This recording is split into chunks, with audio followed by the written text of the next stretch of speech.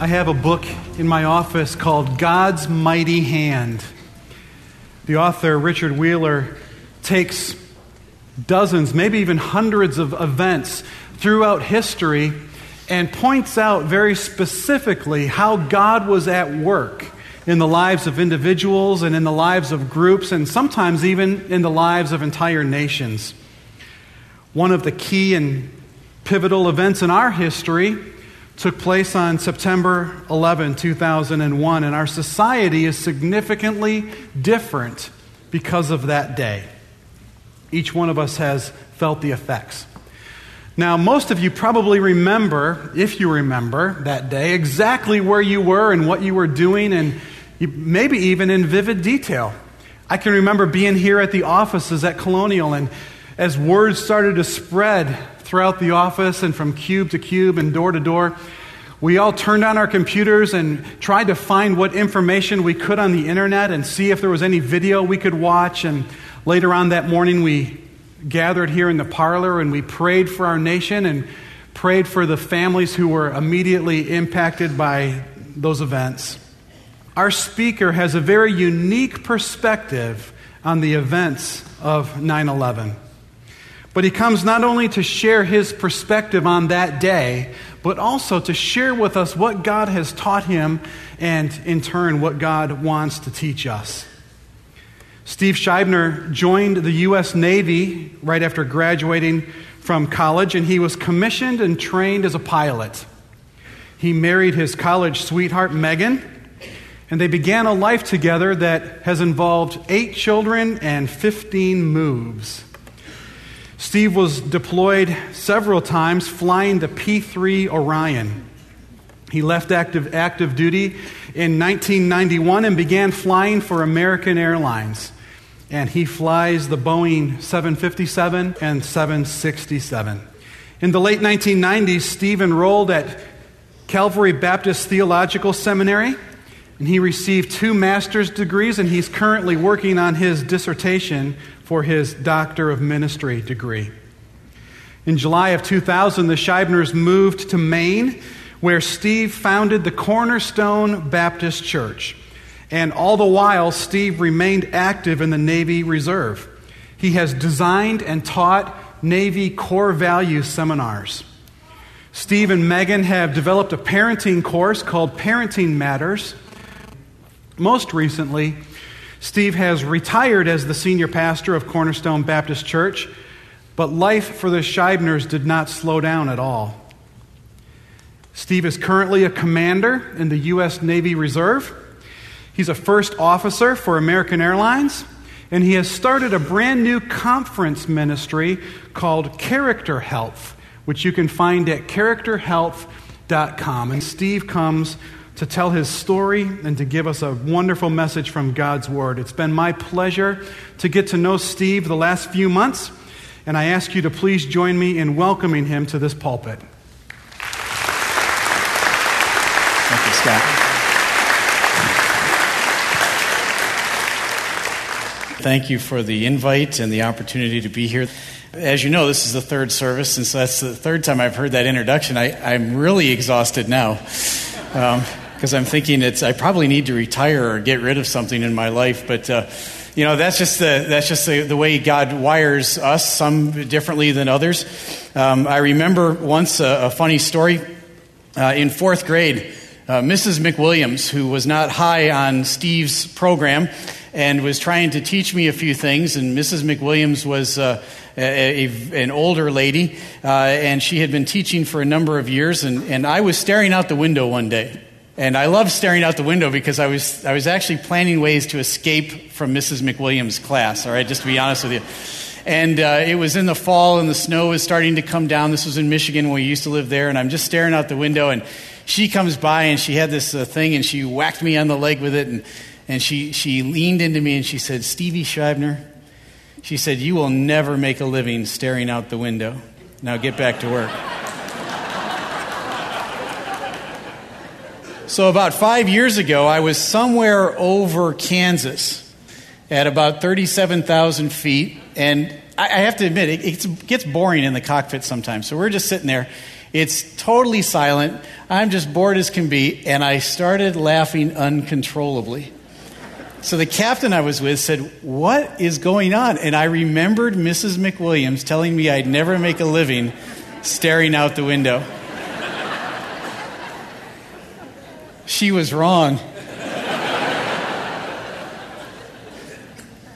It's hard to imagine that this week we're looking back over our shoulders now at September 11th. 9 years have passed already. Isn't that hard to imagine? 9 years. And what I'm here to do today is to tell you my story. It's a pilot's perspective on the events of September 11th. And I was very close to the events of September 11th. I have flown every 757 and every 767 that American Airlines owns. I sat in the very seat of the two American Airlines jets that were hijacked. The first one was flown into the North Tower. That's the one you didn't see on TV.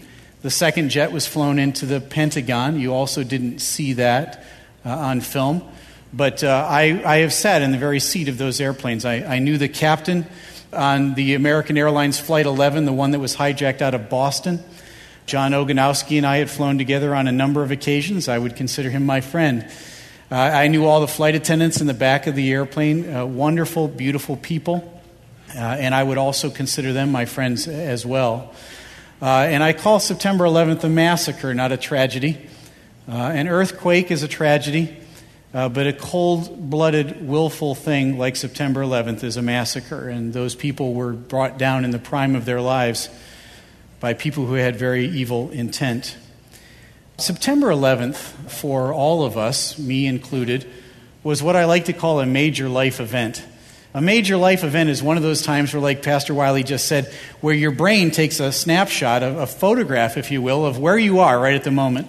And you can probably remember right now where you were, what you were wearing, who you were with, what TV screen you were looking at when you saw all those things. At first, as you saw the images of those buildings burning, your mind said, "This can't be real." And you struggled for 10 or 15 seconds to process what you were looking at. And then finally it sunk in that this was really happening in real time in front of you. And it made us sad. It made some of us angry. It made some of us just sit and contemplate what our life was all about in a way that we had never done before. And so September 11th was a major life event. But when you think about it, in the history of this country, it's not the only major life event we've ever lived through. There are some in this room today, I can see, that are old enough to have lived through another major life event, and that was December 7th, 1941. And if you remember those events and you were old enough, you remember where you were and who you were with and what you were wearing and how your parents felt about that day, and you remember the post-December 7th era that you lived in, known as World War II. We now live in what we call the post-September 11th era, and we say that everything has changed these days. And that might be a little bit of an exaggeration, but enough has changed. We think about security differently. We think about airports differently. We think about flying airplanes differently. Thousands of men and women have given their lives to fight terrorism around the world. So we think about life differently these days. And over the years, I've tried to put in perspective what the Lord was doing in my life through the events of September 11th. Why did I come close to those events but not me? And all of those types of bigger picture questions. And as the Lord drove me to the Scriptures, He took me to John chapter 21. And that's where I want you to turn, John chapter 21. Because if you think about it, the perspective of September 11th is a major life event, no doubt. And December 7th, 1941 was a major life event, no doubt. But both of those major life events pale in comparison to the most major of major life events of all history. That is the death, burial, and resurrection of our Lord Jesus Christ. Am I right? We are gathering together here today, 2,000 plus years later, to remember the death, burial, and resurrection of our Lord Jesus Christ. It was the most major event in all of history, and it will remain the most major event until the return of our Lord. If you were one of His disciples, What would you be doing in the post-resurrection era? You know, we still live in that era. So the question then I just asked would be a good one for all of us. What should we be doing as his disciples in the post-resurrection era? So in John chapter 21, the Lord takes us to a post-resurrection event. The death, burial, and resurrection of the Lord has taken place. He now appears to his disciples for the third time. Let's bow our heads before we look into God's word. Father, thank you for the privilege of ministering your word. And I pray, Father, now that as our ears and our minds and our hearts are opening to your word, that you would minister to us, that we would walk out of here today, Lord, transformed, more changed into the image of Christ than when we came through those doors. Father, whatever reason brought us here today, I pray that your Holy Spirit would reach out to us now as we look into your word. And we pray these things in Jesus' name. Amen. Let me read the first 4 verses to you of John chapter 21. It starts out like this. After these things, Jesus manifested himself again to the disciples at the Sea of Tiberias. And he manifested himself in this way. There were together Simon Peter and Thomas called Didymus and Nathanael of Cana in Galilee and the sons of Zebedee and 2 others of his disciples. Simon Peter said to them, I'm going fishing. And then they said to him, well, we'll come with you. They went out, they got into the boat, and that night they caught nothing. But when the day was now breaking, Jesus stood on the beach. Yet the disciples did not know it was Jesus. Let me set the stage for you here now, all right? When the going gets tough, the tough go fishing, all right? And here they are.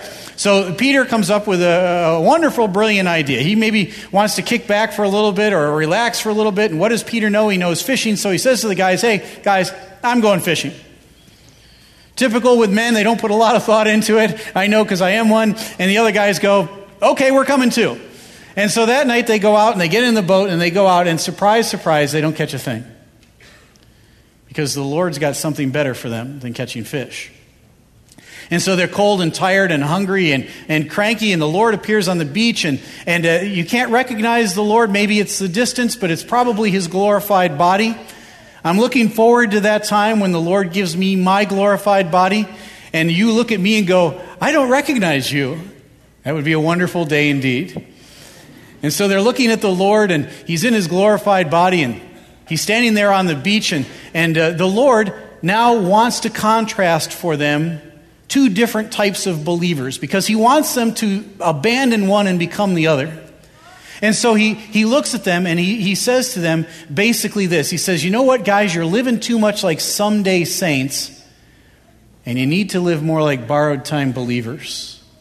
What's the difference between the two?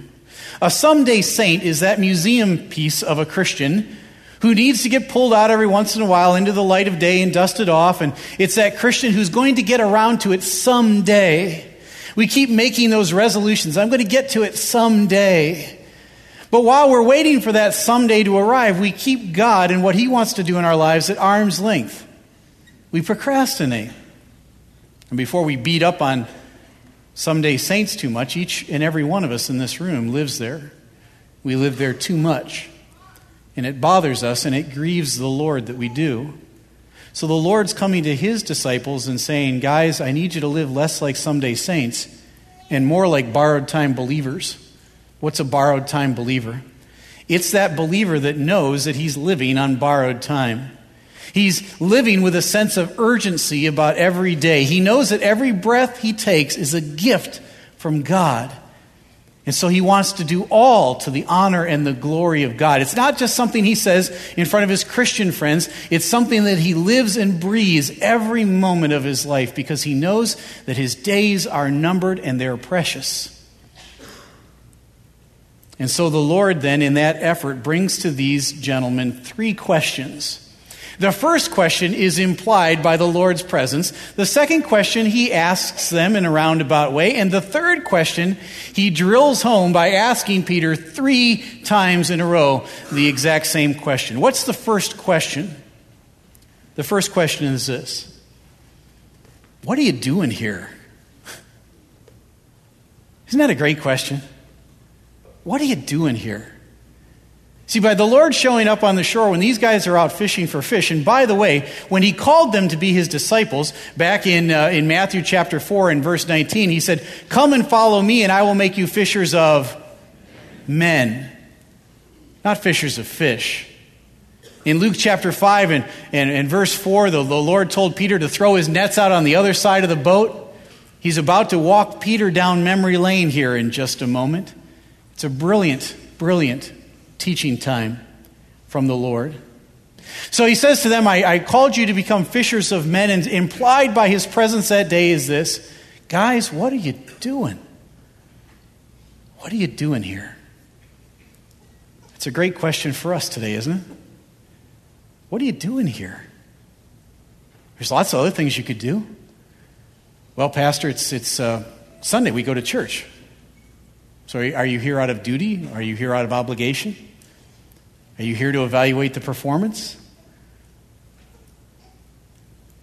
Why are you here? What's your purpose in being here? After that first question, what are you doing here, is followed quickly by the second question, and that's this: what are you fishing for? Take a look at verse 5. Down in verse 5, Jesus now says to them, "Children, you don't have any fish, do you?" And why does Jesus ask a question? You know, when you look through the scriptures, every time the Lord asks a question, you need to ask yourself, why does the Lord ask a question? He already knows the answer. He's asking this question for their benefit. And so he's basically saying to them, hey guys, have you caught anything? He already knows the answer. And you know how it is when you're cold and cranky and hungry and wet and tired and exasperated and you want the conversation to end. You respond with a one-word answer, don't you? And so these guys do. And somebody yells from the boat, "No," hoping that that'll kill the conversation. Aren't you glad today that the Lord doesn't take no for an answer? Aren't you glad? I am. You know, if all the times I told the Lord no, or wait, or not right now, or it's not the right time, or Lord, I can't be bothered with this right now, if the Lord just quit all those times that I told him that, I'd be nowhere in my walk with him. So the Lord doesn't take no for an answer. He just smiles. And he says to them, hey, why don't you take the net and cast it out on the other side of the boat? He now begins to take his disciples down memory lane. And he's asking them this question: what are you fishing for? What are you fishing for? That's an important question for us today. What are you fishing for? Fishing for a big home, fishing for the right job, fishing for status, fishing for relationships, fishing for boatloads of money. What are you fishing for? These guys are fishing for fish. They haven't caught any. So just like Luke chapter 5 and verse 4, when he first called them to be his disciples and he said, cast the net on the other side, and they couldn't bring in the load of fish because it was so much it was tearing the nets. Once again, they follow the Lord in faithful obedience and they throw the net on the other side and they catch so many fish it's difficult to bring it all to shore. And the light bulb goes off for Peter because he's seen this before. He knows now who that is on the shore. It's the Lord. So he puts on his outer garment, he jumps into the water, he swims to shore. It doesn't say so here in the text, but I'm picturing Peter giving the Lord a great big wet bear hug. At any rate, he greets the Lord while the others are rowing the boat back to shore. Meanwhile, when the boat gets there with all the fish, Peter goes over and he grabs the nets, and you can picture Peter as a strong, manly, stocky guy, and he's pulling the net to shore, and all the fish are flopping up on the sand now, and you can hear the fish rattling around, and we're told in verse 11 that there's 153 fish. Large fish, too. All right, fishermen don't catch small fish, we catch large fish. So that little point is given to us here in the passage. 153 large fish. Why is that there? Why is it important how many fish? Because it gives us an insight to the mindset of Peter at that moment. Peter's back with the Lord, but he has taken time to count all of these fish. And he's excited that they're big fish as well. What are you fishing for is the second question. So Jesus now continues his teaching lesson, and he does it in such a wonderful and gentle and caring way. He says to them, hey, guys, you know what? Since you caught some fish, why don't you bring some of your fish over, and we'll have a little fish fry this morning. We'll have a little breakfast, a man breakfast, I like to call it. And it says here that none of the disciples ventured to say a word because they knew it was the Lord. That's code for you could cut the tension with a knife. These guys know that they're not supposed to be where they are right now, and they've gotten caught. And the Lord is there. And so he says to them, come on, bring your fish over. I got some bread cooking, and we'll have a little bit of breakfast. And so nobody says a word. They're all just sitting there. And ladies, you wouldn't understand this, but men, when they go out to breakfast, they don't really talk. All right? And I've got one of my boys, we like to go out and have man breakfast. We go out to the man breakfast place and get the big fat stuff on the plate, and we eat that, and we don't talk about much, if anything at all. And we come back, and Mrs. Scheibner always says, so did you enjoy your time out with Dad? And he says, oh, yes, we had a great time. And she says to me the same question, did you enjoy your time? And I say, oh, we had a great time. What did you talk about? I don't know. Nothing. How can you have a great time and talk about nothing? You can. If you're a man. But that's not what's going on here, all right? They're having man breakfast, all right, but the tension is so thick, again, you can cut it with a knife. Something needs to get said, and so the Lord says it. Now, I want you to think about chronologically, in the process of time for these gentlemen. Take a look at verse 13. Because I think verse 13 is terribly significant here. The Lord now has bread cooking on his fire. And these same guys are there, his disciples. And he takes a piece of bread, and it says, and he hands them a piece of bread. How long ago was it in their life that he took off a piece of bread and handed it to them? Wasn't it just a few days ago at the Last Supper? The last time the Lord took a piece of bread and broke it off and handed it to them, he said, this is my body broken for you. Do this as often as you gather together in remembrance of me. So he doesn't say a word here in verse 13. He just takes off a piece of bread and he goes. And he hands it one after another. And the message is powerful. Guys, what are you doing? What are you fishing for? And so finally he brings us to the third and final question. The third question now he asks 3 times. And he goes straight to Peter because he knows that if Peter gets it, the others will get it as well. So he looks down now in verse 15 and he says to Peter, he says, Jesus said to Simon Peter, Simon, son of John, do you love me more than these? And he said to him, yes, Lord, you know that I love you. He said to him, then tend my sheep. Now what's going on here seems pretty simple. The Lord's asking him a question. Do you love me more than these? Which is the third and important question for us to answer today.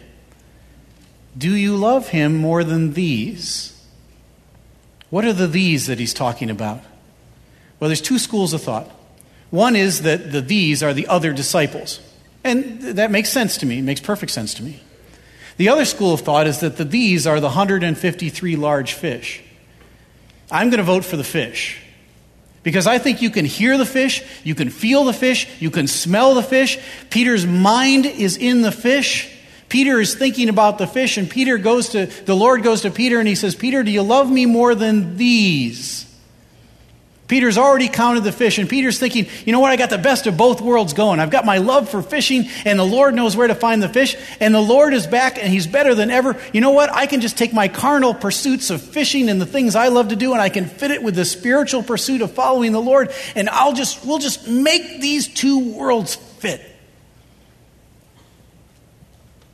How often do you do that? I'm going to make it fit. And the Lord will never allow that. Never allow that. He will not allow us to take that which is carnal and try to mix it with that which is spiritual. Because the Lord is opposed to the proud, but shows grace to the humble. And so he's trying to humble Peter just one more time. And so again, he asks him a question the second time in verse 16. He says to him, Simon, the son of John, do you love me more than these? And he comes back and he says, yes, Lord, you know that I love you. But the men are talking at cross purposes because the Lord is using one word for love and Peter's responding in another. You know this already from this text. The Lord is using the word agape, which means a divine type of love, an unconditional love, a love with no strings attached. And Peter responds with the Greek word phileo. He says, Lord, you know that I phileo you. I love you like a brother. I love you if. I love you when. I love you because. I love you with certain restrictions. And so the second time the Lord says to him, Peter, do you agape me? And Peter comes back and says, Lord, you know I phileo you. And then the third time in verse 17, the Lord drives the point home. Because he changes the word that he's using and he now uses Peter's word. And he says, Peter, do you phileo me? The implication there is this. Peter, do you even phileo me? Peter responds the same way. Yes, Lord, you know that I phileo you. And then the answer from the Lord is always the same. Tend my sheep, tend my sheep, tend my sheep. The message for me is this. Regardless of how you feel about the Lord today, regardless of whether you're having a good hair day or a bad hair day or a no hair day, okay? Regardless of how you feel about it at the moment, there's work to be done. Tend my sheep. We'll work out the what love me looks like part as we go along. But you know what? You've got to get out there and you've got to live more like a borrowed time believer and less like a someday saint. Which brings me back to the rest of my story. As Paul Harvey used to say, the rest of the story. September 10th, 2001 is a day that means more to me than September 11th. Because in order for me to juggle all the things that I do, all the time commitments I have, I bid something that's called reserve at American Airlines. What does reserve mean? Reserve means that I'm on call to fill in for a regular line pilot. So there's two types of pilots, line holding pilots and reserve pilots. We both fly about the same. I fly a little bit less than a line pilot because the idea is don't use the reserves. Everybody should show up for work. But if somebody calls in sick or for whatever reason there's a pilot not assigned to a flight, they will go down the list of available reserve pilots and they'll fill somebody in for a flight. So on September 10th, I did what I normally do before I come on duty. I went in that afternoon and I logged into the computer about 3 o'clock in the afternoon and I looked to see if there was any open flying on the 11th. There was one flight opened on September 11th. It was American Airlines Flight 11 out of Boston's Logan to Los Angeles. Left early in the morning. It was a lovely flight, and no co-pilot had been assigned to that flight yet. So I looked down the list of available pilots for September 11th, and there was only one guy on reserve available for that day, and that was me. So I've been through this drill enough times. I went out and I packed my bag for the next day and put it back out in my car. I told my wife, I said, it looks like I'm going to Los Angeles tomorrow, and for a short window of opportunity back in those days, for only 30 minutes, in the afternoon, they would open up a window of opportunity for a pilot, another pilot, to bump me. He had to be senior to me. He had to hold a regular line of flying. He had to be able to fit in the entire trip with enough rest after his last one and enough rest before his next one. He couldn't go over 30 hours in 7 days, couldn't go over 85 hours in a month or 1,000 hours in a year, and he had to want to go and pick up a little extra pay. And on September 10th, a guy by the name of Tom McGinnis did just that. Tom was celebrating his 42nd birthday with his wife and his children. And his children were writing him lovely little love notes, and they didn't know it was Dad's memorial service. Because Tom went to the computer that afternoon and did what I did, and he saw my name penciled in on the flight, and he called down and he said, do I still have time to get that flight? And they said, yep, you're legal for that flight, but you got to call us back, or else we're going to assign it to Scheibner permanently. And I assume he had a conversation with his wife, and sometime that afternoon, Tom went back to the phone and called American Airlines and said, yeah, I'll take that trip. And they wiped my name, erased my name off of it, and put Tom's in it.